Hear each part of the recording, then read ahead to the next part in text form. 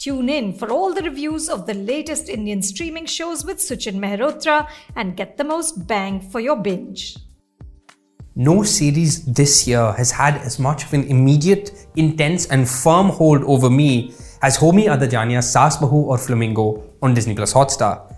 SBF, as I'll call it, left me flustered, frazzled, frustrated, confused, engrossed and besotted, sometimes all within a single episode. A scorching, scattered, hot mess, but one that, for the most part, I couldn't get enough of. Fair warning, mild spoilers ahead for the first 3 episodes of Saas Bahu or Flamingo. SBF follows an all-women run 500 crore global drug empire based out of a remote corner of Rann Pradesh in Gujarat. I'll just pause for a second to give you a second to process just how freaking badass that one-liner is. The Rani Cooperative, as it's called, is run by Saraswati, or as the locals call her, Rani Ba, played by a terrific, thunderous Dimple Kapadia. She's the drug lord Dawn with a heart of gold who spent her lifetime building a massive operation that supports and employs women who've had their lives destroyed by violence and abuse in this year's most unlikely empowerment fable. Raniba runs her enterprise with the help of her 4 children. Her daughter, Shanta, played by a striking Radhika Menon, and her 2 daughters-in-law, Kajal, played by a fierce Angira Dhar, and Bijli, played by a marvelously restrained Isha Talwar. Not to mention her adopted son Dhiman, played by a standout Udit Arora. Shanta is the chemist, the brains behind their world-class cocaine. Kajal manages production. Bijli looks at the sales and numbers, and Dhiman oversees distribution. The premise sounds thrilling but familiar. We've seen countless crime thrillers, illegal empires and drug mafias on streaming, but I haven't seen anything quite like this. There's just so much style, swag and specificity within this world. After the son of Maharashtra's deputy CM falls into a coma after overdosing on cocaine, the walls start closing in on Rani Ba's operation, with the cops hot on her tracks. Elsewhere, there's also the matter of her sadistic competitor in the drug game, who's known only as Monk, played by an unsettling Deepak Dobriyal. The sparse desert setting, the staging, cinematographer Linesh Desai's vibrant visuals, Suchin Jigar's trippy rustic score, those performances and even the costumes and the tattoos on these women come together magnificently to create something that feels distinctive, refreshing and, dare I say it, cinematic. SBF also offers one of my favorite ensembles in recent memory, purely in terms of a bunch of very cool actors playing some bloody cool characters that just leap off the screen. Police and rival drug lords aside, the further complication and other key inciting incident here is that Rani Ba's 2 blithering, buffoonish sons who live and work in the US and have no idea what their mother really does for a living are finally brought into the family business. There's obnoxious, entitled, dumbass Harish, played by an excellent Ashish Verma, and his insufferable, timid, vegan brother couple, played by Varun Mitra. If these 2 wrote a joint autobiography, it'd be called A Tale of 2 Chomus.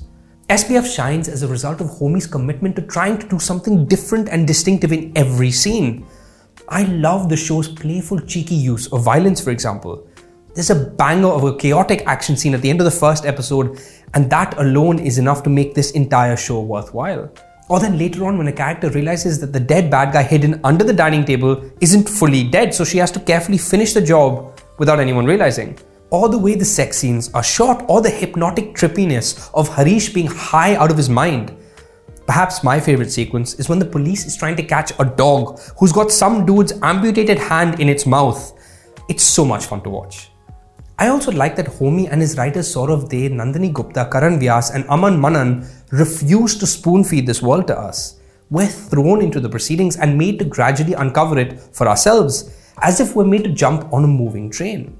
But as much as I enjoyed its pacey energy and refusal to simplify the storytelling, what at first felt intentional starts to give way as we start to see cracks form in the narrative. SBF is so taken and overexcited by creating indelible micro moments, which it does bloody well, that it starts to lose sight of the macro picture. Take the first 3 episodes, for example. All 3 end with solid cliffhangers, and each of them feel like they could be their own pilot episode that set up a slightly different story within this world. Also, I'm personally tired of the succession narrative, which is a major plot point here. Rani Ba tells her 4 kids and 2 daughters-in-law that one of them will soon be crowned her successor, kicking off a whole bunch of scheming and power plays between the group. Double also I was annoyed by the fact that the first episode introduces us to a scintillating world of these badass drug lord women, and all I wanted to do was spend more time with Bijli, Kajal and Shanta. But instead, for much of the first 3 episodes, the focus remains on the 2 brothers, the men, which sort of takes away from the whole point, no?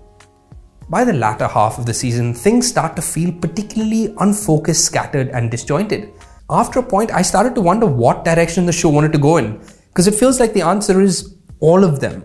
The thrill and rush of jumping onto that moving train starts to feel like a Ra-1 action set piece, as we're forced to jump between several trains at once. Then there's the shaky editing issue. Despite being edited by the man himself, A. Shrikar Prasad, SPF is very oddly stitched together. Scenes don't really flow into each other. Some seem to have no real resolutions, and certain scenes even randomly interrupt other scenes.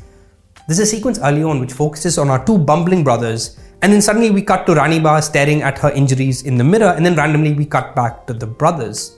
Or take the particularly shaky 4th episode. We see Dhiman talking to his mother Raniba, cut to idiot brothers Harish and Kapil, and cut back to Dhiman and Raniba continuing the very same conversation in the same room. Similarly, we see characters who we last left in one place suddenly pop up elsewhere. There just isn't enough connective tissue between the scenes. It's like watching really cool bullet points rather than sentences that smoothly flow into each other. आपके आसपास कोई Pablo Escobar बन के बैठा है और आपको पता भी नहीं है। उसने मेरा तिनका करके सब कुछ छीना है। आर या पार का वक्त आ चुका है। Eventually, SPF becomes an ongoing 8-episode competition between stunning standalone sequences and poor plotting and structure. That is before the spectacular mess of a final episode where things come apart entirely into a blur of twists next to twists inside other twists.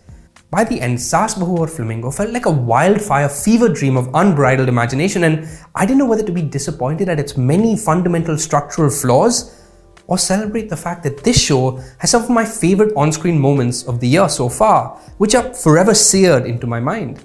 At its best, Saas Bahu or Flamingo demanded all of me. I was quite literally hooked. It left me buzzing and I couldn't get enough. But after a point, you can't help but shake the feeling that you might just be addicted to something that perhaps isn't good for you. You can watch Saas Bahu or Flamingo on Disney Plus Hotstar. Thank you for listening to the Film Companion podcast. Stay tuned for more reviews, interviews, and all that's hot and happening in pop culture and entertainment.